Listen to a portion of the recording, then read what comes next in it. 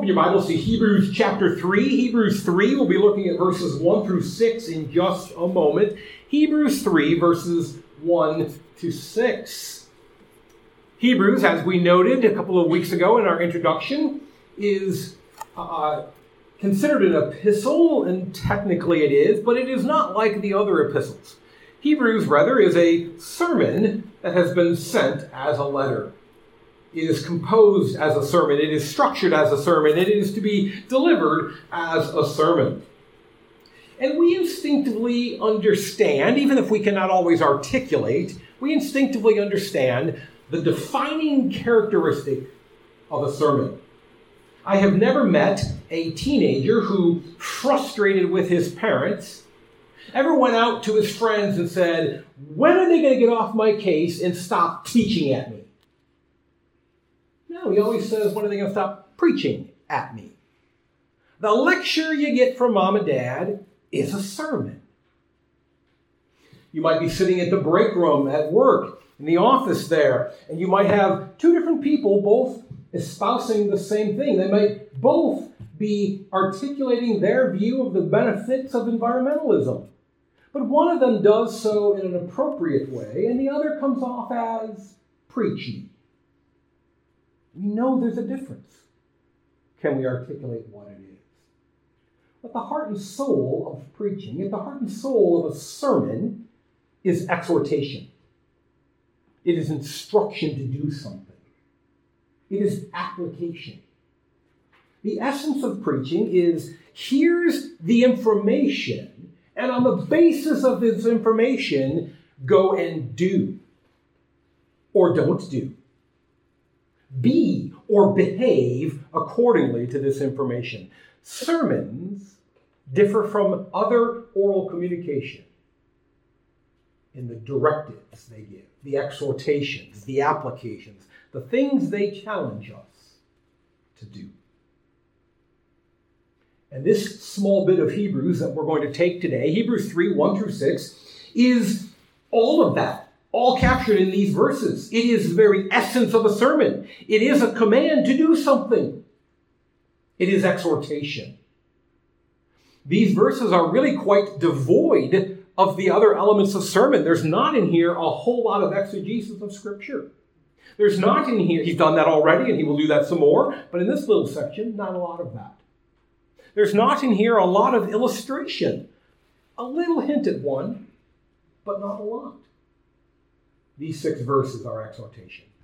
Sermons tell us to do something, and these verses are going to tell us one of the things we ought to do. So let's consider now the Word of God, the only infallible rule for faith and for practice, the only thing that is going to tell us what we should do and be absolutely right in it. Hebrews 3, beginning in verse 1. Therefore, holy brothers, you who share in a heavenly calling, consider Jesus, the apostle and high priest of our confession, who was faithful to him who appointed him, just as Moses also was faithful in all God's house. For Jesus has been counted worthy of more glory than Moses, as much more glory as the builder of a house has more honor than the house itself. For every house is built by someone, but the builder of all things is God.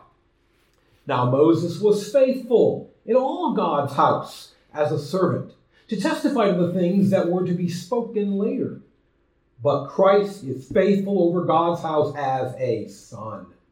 And we are his house, if indeed we hold fast our confidence and our boasting in our hope.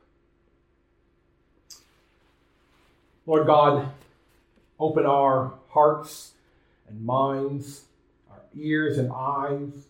Let us see and hear what is here in this text, and let it be to us a great encouragement, a great exhortation to obey exactly what we have been commanded. Let us consider Jesus this morning. And in doing so, let us hold fast to the boasting we have in the hope he gives. We pray this in his name. Amen. Therefore, holy brothers, I hope that somewhere along the way you have been given the little quip, the little reminder, the little mnemonic device about the importance of the word therefore. But if you have not, here it is. Anytime you encounter the word therefore, you must ask yourself what it is there for. Whenever you see therefore, you have to ask what it is there for. And it's a linking word. It ties what has gone before with what comes after, and it's going to do so in this situation. It's going to link what comes before with what comes after. And what comes immediately after is an astounding two words. Holy brothers. How can we be called holy? How can that word be applied to us? And that's what the therefore is there for. Now, I try to stay ahead in my Sunday school lesson prep by a couple of weeks so that though we were only in Isaiah 2 today, this past week I was actually working on Isaiah 6, which is, of course, perhaps the definitive Bible text. If you want to go to one place to talk about the holiness of God, pretty good chance you're going to go to Isaiah 6. So it was really interesting in the Lord's planning of things that I was prepping Isaiah 6 for Sunday school, even as I was prepping Hebrews 3 for this sermon. And I was struck by the picture of holiness in Isaiah 6. That here we have the seraphim calling out to each other, bellowing out to each other, adding repetition so as to make the point emphatic. Holy, holy, holy is the Lord of hosts. Such that the foundations of Solomon's temple shook with their bellowing of the holiness of God. And these are creatures who were created to live in the presence of God. Nevertheless, they had to hide themselves from his holiness, covering their faces and their feet. A figure of speech, we would say, covering themselves head to toe, so as to be protected from the holiness of God. And so what happens to the mere mortal, the sinner Isaiah? Woe to me, I am undone. I'm going to come apart at the seams. My being cannot last in his presence. So how can we be called holy? How can the author of Hebrews, who has such a high regard for the Old Testament, who has such a high regard for the Scriptures, how can he take the word holy and apply it to you and me? And apply it to these brothers back then. And we remind ourselves that this word holy, it gets lost in the English. But this word holy is tied up and wrapped up in the idea of sanctuary, sanctum, sanctify. All of these words are related.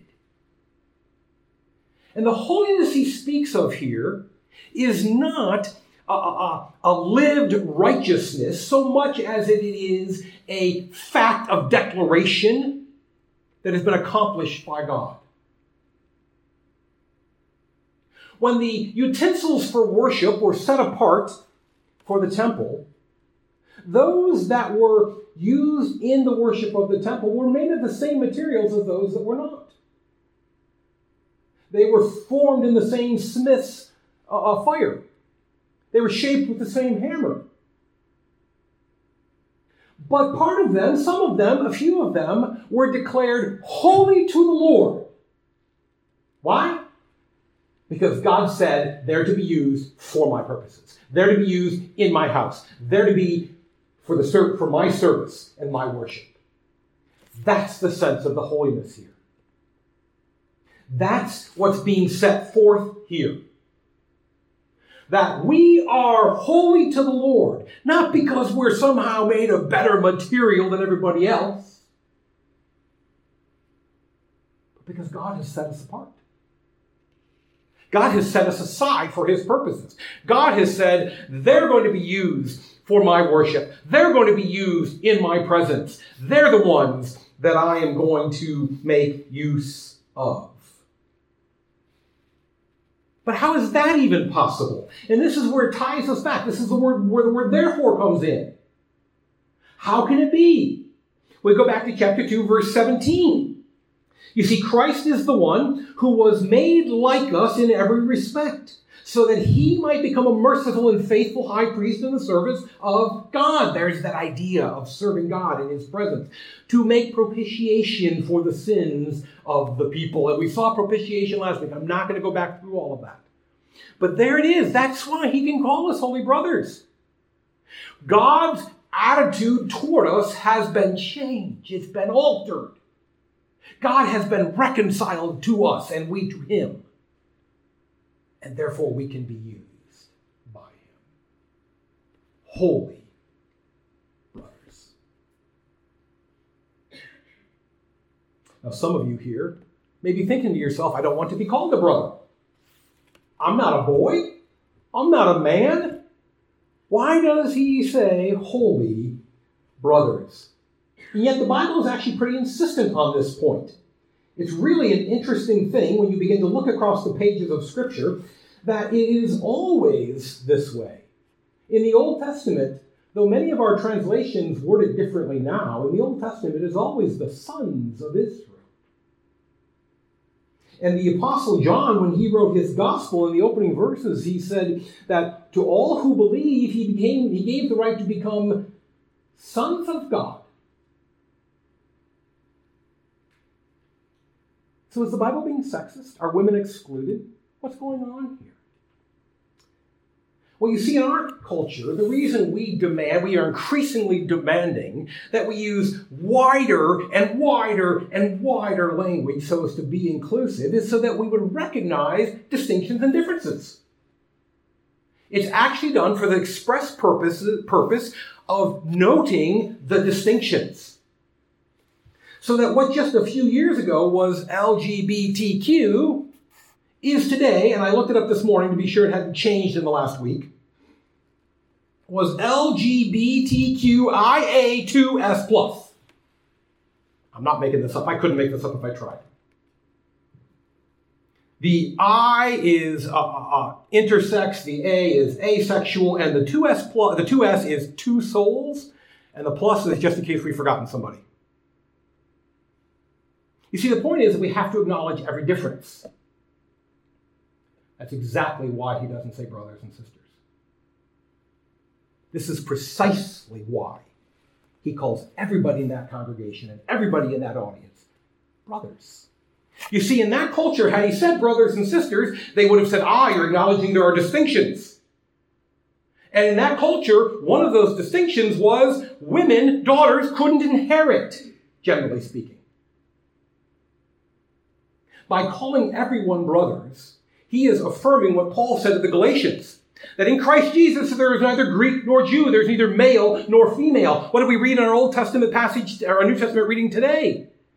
That all of us, the wall of hostility has been torn down, and in the building up of the household of God, there is but one people, the saved, the redeemed, the regenerate, the holy brothers. All of us are lumped together as co-equal inheritors, as those who have a legal standing to benefit from all the wealth of our Heavenly Father.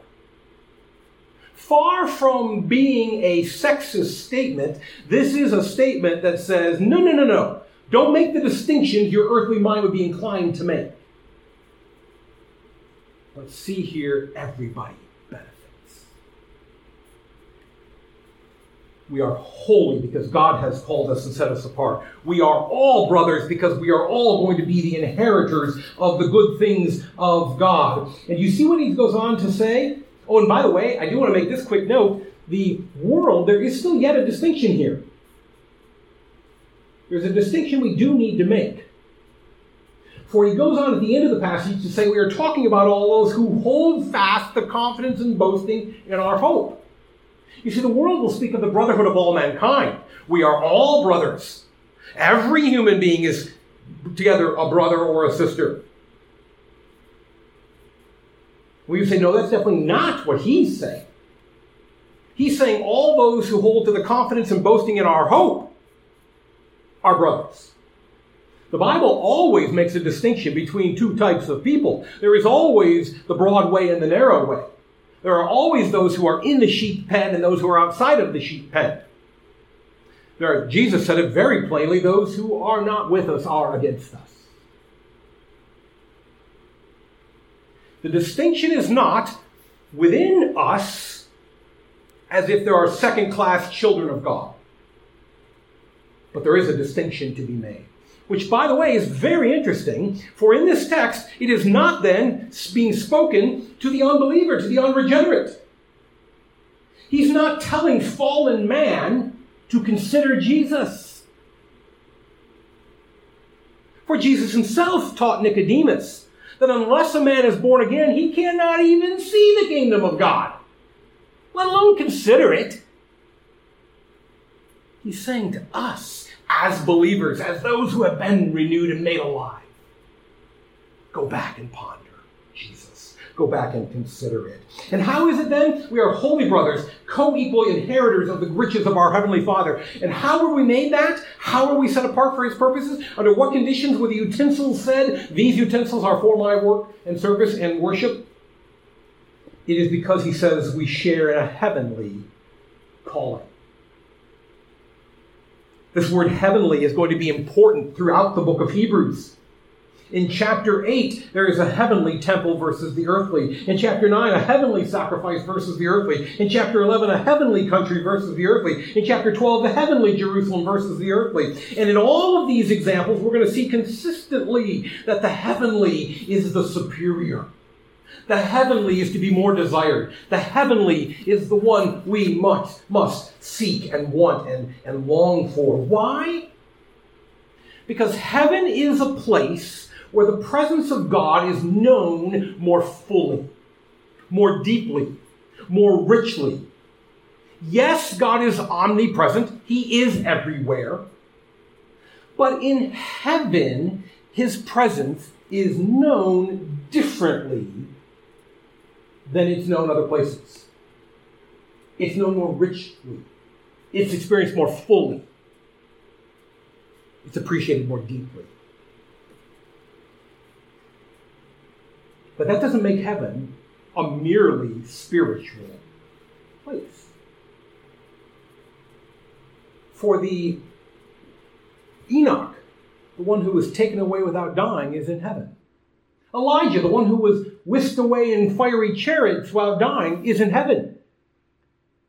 Jesus, the one who died but was resurrected in bodily form, is in heaven, seated at the right hand of the Father. It's a place that accommodates the physical. And it will one day become united with the earth. The heaven and the earth will become one. The heavenly Jerusalem will descend upon the earth and create the new Jerusalem, and the presence of God will be known here as it is there.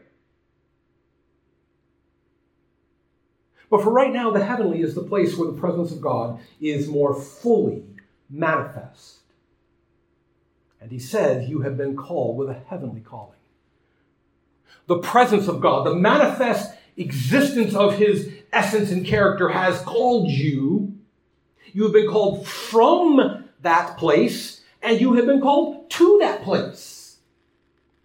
The sense here is both that the calling went out from heaven and the calling was to heaven. The calling went out from the presence of God, but it was to the presence of God.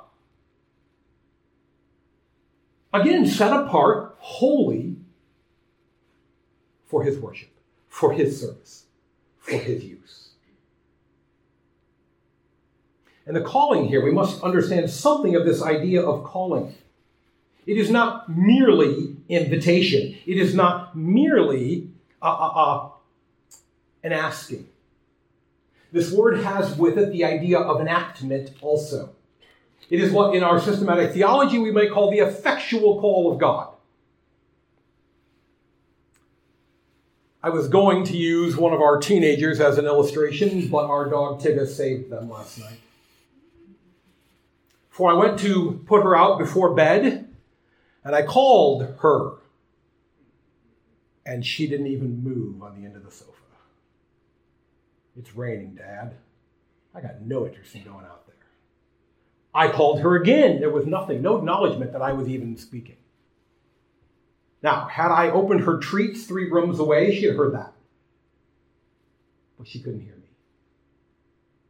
I raised my voice, nothing. I finally had to go over to the end of the sofa and drag Tigga off the sofa, land her on her 4 feet, and move her to the door.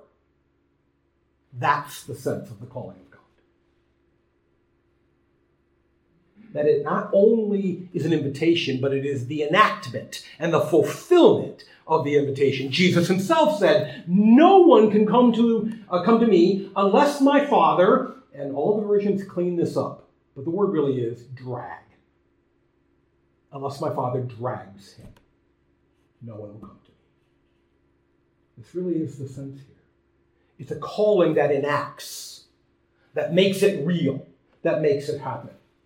Now, to be sure, once I get Tigga out the door, most nights she wants to be out there. She gets out there, she gets the fresh air, she smells the smells, she realizes there's other dogs she can talk to, and she likes being out there, and sometimes I have to drag her right back in again.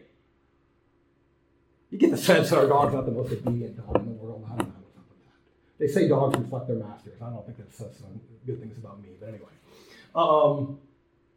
There is this sense that once I have dragged her out there, she's happy to be there. And so it is with our salvation. Once we have been brought to life, once Lazarus was made alive, he was pretty happy to be alive.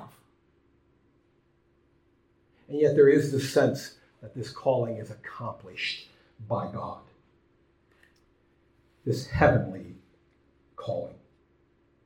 So we are holy brothers, siblings of Jesus Christ, heirs of the riches of God. We have been set apart for his good purposes, and it is because we have been called from heaven to heaven. And so it is that he says, in light of all of this, consider Jesus. Ponder him. We are to mull over Jesus. We are to think intentionally about him. We are to set our minds on him with intentionality and purpose. You know, this world is quick to ask us to meditate, to tell us we ought to meditate. But by meditation, it almost always means empty your mind of everything. This is what real meditation ought to look like. Fill your mind with Christ. Think about everything he's done. Ponder all that he is. Be overwhelmed by his person and his work.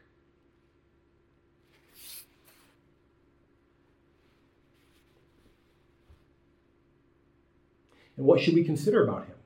As we ponder him, as we consider him, what are some of the things we ought to be looking at? Our author has pointed to some specifics. We are to consider that Jesus was the apostle of our confession. You see it there in like the second or third verse? I should have noted it and I didn't. The apostle of our confession. An apostle is one who is sent. More than that, because other people are sent, apostles are sent with power and authority. Apostles are imbued with the authority and the power of the sender. This is why we see Jesus sending out the 12 on a couple of different occasions. And he gives them authority and power to heal, to cast out demons, to preach in his name, to declare things on his behalf. He gives them authority. He says to them, not to you and to me, but to the apostles. He says to them, whoever you forgive on earth will be forgiven, and whoever you do not forgive will not be forgiven. You and I are not imbued with that kind of power and authority, but they were. But our author is saying that Jesus is the apostle. He's the sent one. He's the one that came from God, who came to the earth, who came with the power and authority of the sender. He came with the power and authority of the Father. And we see Jesus speak that way. We see him talk about, whatever I say the Father has said, and I only say what he has said. And whatever power, authority I have here on earth, it belongs to the Father. He's sent by God with the power and authority of God. When I was prepping last week's sermon, I did not properly consider Jesus. For one of the things we touched on last week was why he had to be a man and why he had to be God. And I left out two important things that the author points to here. One of the reasons that he had to be God was so that he could be this definitive apostle. So that he could be the final word of God to man. So that he could be the perfect representative to us. So that he could be the one who shows us with perfect clarity who God is. For the ultimate representative of anyone is himself. The ultimate representative of God is God. And so this definitive apostle had to be God. But we are told that he's not only the apostle of our faith, but he is also the high priest of our confession. Now, as an apostle, he represented the sender, the Father. But as a high priest, he represents us back to God. In other words, the mediatorial work of the Christ is a bi-directional work. It goes both ways. Just as he had to be God to be the apostle of God, so he has to be one of us to be our perfect high priest. The God-man had to be man's high priest. Now, there's a great deal more that we could say about this. But our author is going to go on later and say more about this, and so we will defer until then. But as we consider Jesus, we need to consider the role of his deity as the revelation of God to us. And we need to consider the role of his humanity as our representative to God, as the one who goes on our behalf.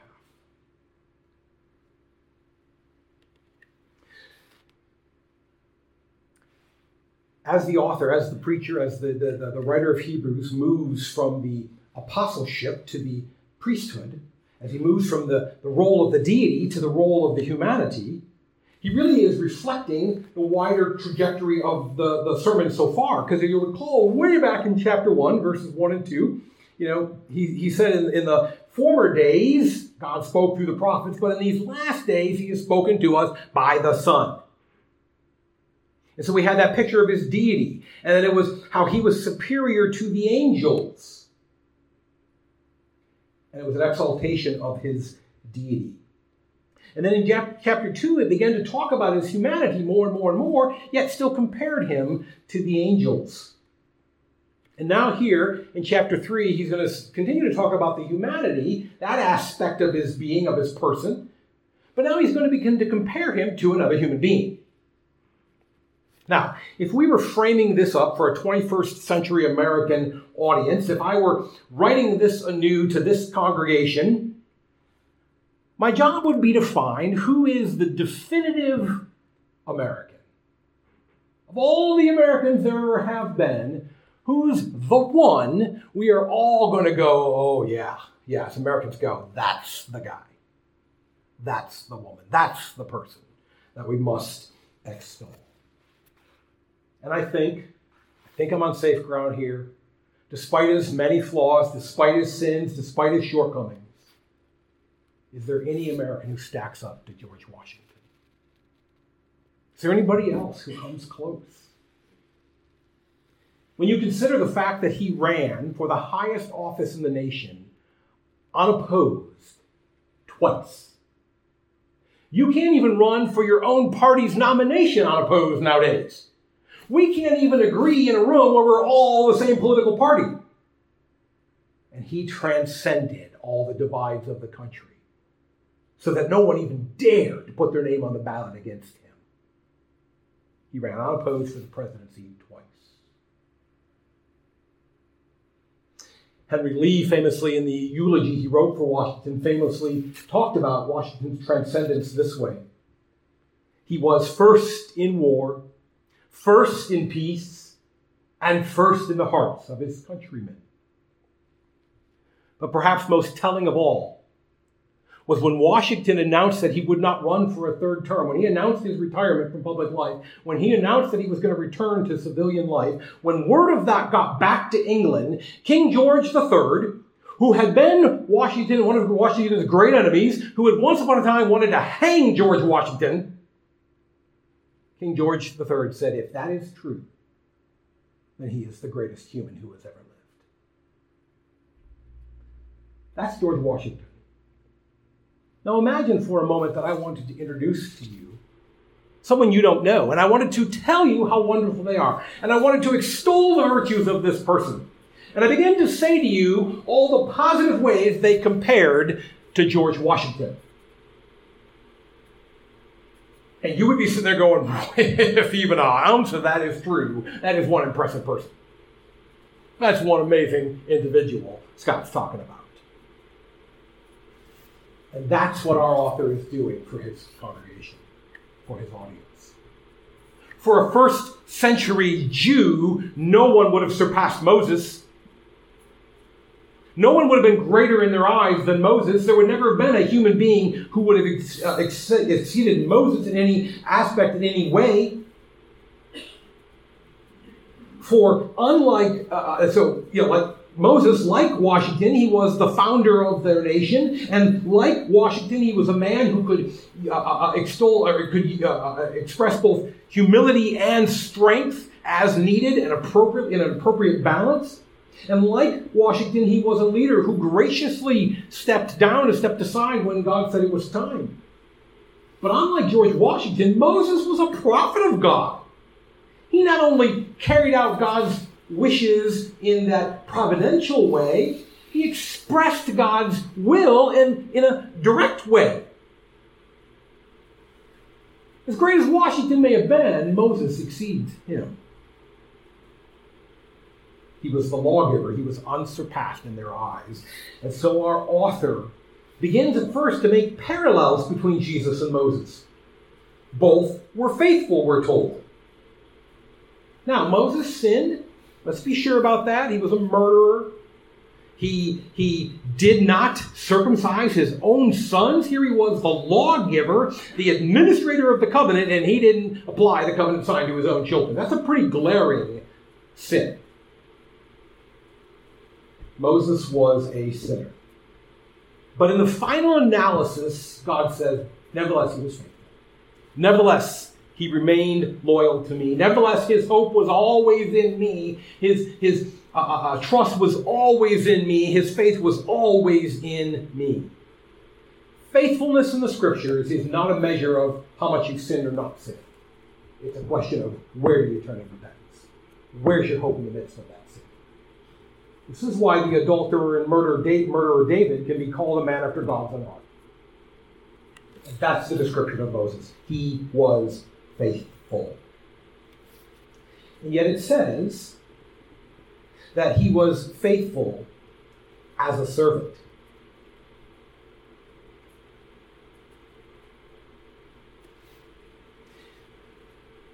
The comparison begins to become pointed. For our author begins to say that while he was faithful as a servant, Jesus was faithful as a son.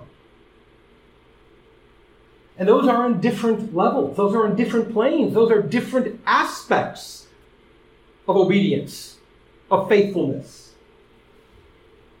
You see, they fulfill different purposes. Now, at first glance, we might think to ourselves, well, the faithfulness of the servant exceeds that of the son, does it not? After all, the servant is not, genetically connected. The servant isn't obligated by DNA or by last name. And we might think to ourselves, a loyal servant's more impressive than a loyal son. Until we remember the nature of their obedience, the nature of their service. For the Son gets to represent his Father. The Son gets to conduct business in the places of honor and of glory. The Son gets to go into the courts of society and enact business deals on behalf of the estate. The Son gets to go into the marketplace and buy and sell for the estate. The Son gets to walk around wearing the robes that go along with the wealth. The Son gets all the benefits of the last name. The Son gets all the glorious duties of the household. While the servant empties chamber pots.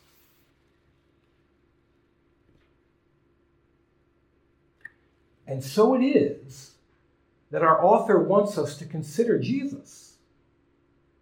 Have you thought about the nature of his obedience as a son? He did not merely walk around as one who needed to be glorified and honored, strutting his stuff as the Son of God in the streets. He did not merely walk around as the one to whom honor is due.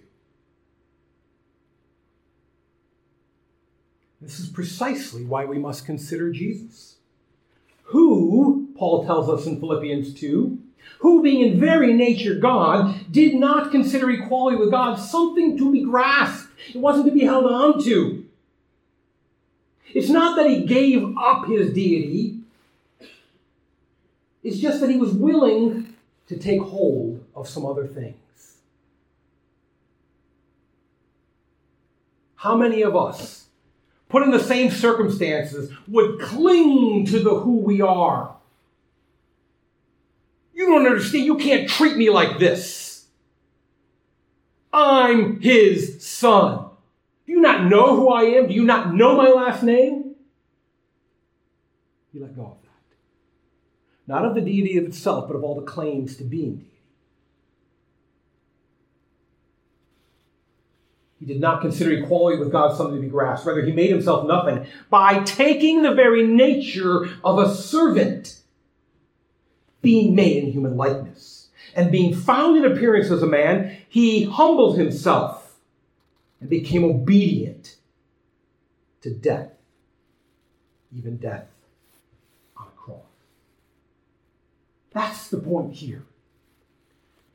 Consider that, our author is saying. Moses was faithful as a servant. But Jesus was a son, and look what he did. Look what he was willing to give up. Look who he was willing to be. All the wrath of God. You understand the New Testament actually says he who knew no sin became sin for us.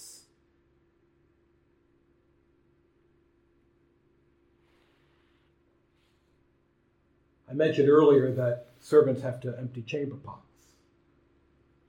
The Bible routinely refers to our sin as filth. The one who was God himself, the one who was the Son and had all the rights and privileges thereof, was faithful as though he was a servant. And all the yuck, all the nasty, all the unbelievable filth of our sin, he bore.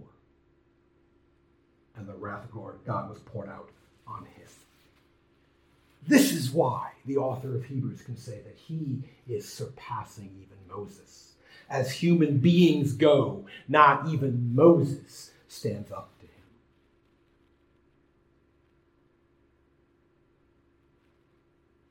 For Moses was a servant, a faithful servant, a good servant. But our confession of faith, chapter 16 of our confession of faith, captures this really well, better than I could. We cannot, by our best works, merit pardon of sin or eternal life at the hand of God, because of the great disproportion that is between us and God. When we have done all we can, we have done but our duty and are unprofitable servants. Even in perfect obedience, we would merely accomplish what was expected of us. But the Son, by virtue of him doing the unexpected, by virtue of him lowering himself and taking the place of a servant, by virtue of the Son being faithful not only as a son, but also as a servant, and by doing that which he had no inherent obligation to do, he became the builder of the house of God. He became the one who was now putting people into that living temple, the church. And we are his house, if indeed we hold fast our confidence and our boasting in our hope. And our author has brought us back around. Not to chastise us, not to yell at us, not to tell us, you better hold fast to your hope, but to say, have you considered Jesus? How could you not want to hold to him? How could you not want to hang on to somebody who would do that for you? Holy brothers, siblings of Jesus, joint heirs with Christ, those of you who have been called by a heavenly calling, consider Jesus. Amen. Thank you, Spirit, for this profound word to us, this challenge, this exhortation that we would consider Jesus. Thank you for the summary in these short verses of who he is and what he has done, for tying it back to all that's been expressed already in the book of Hebrews. Let us see him with fresh eyes, with hearts softened toward who he is and what he has done. And as we consider him, let us hold fast our confession and let us boast of the hope we have in him. We pray this in his name.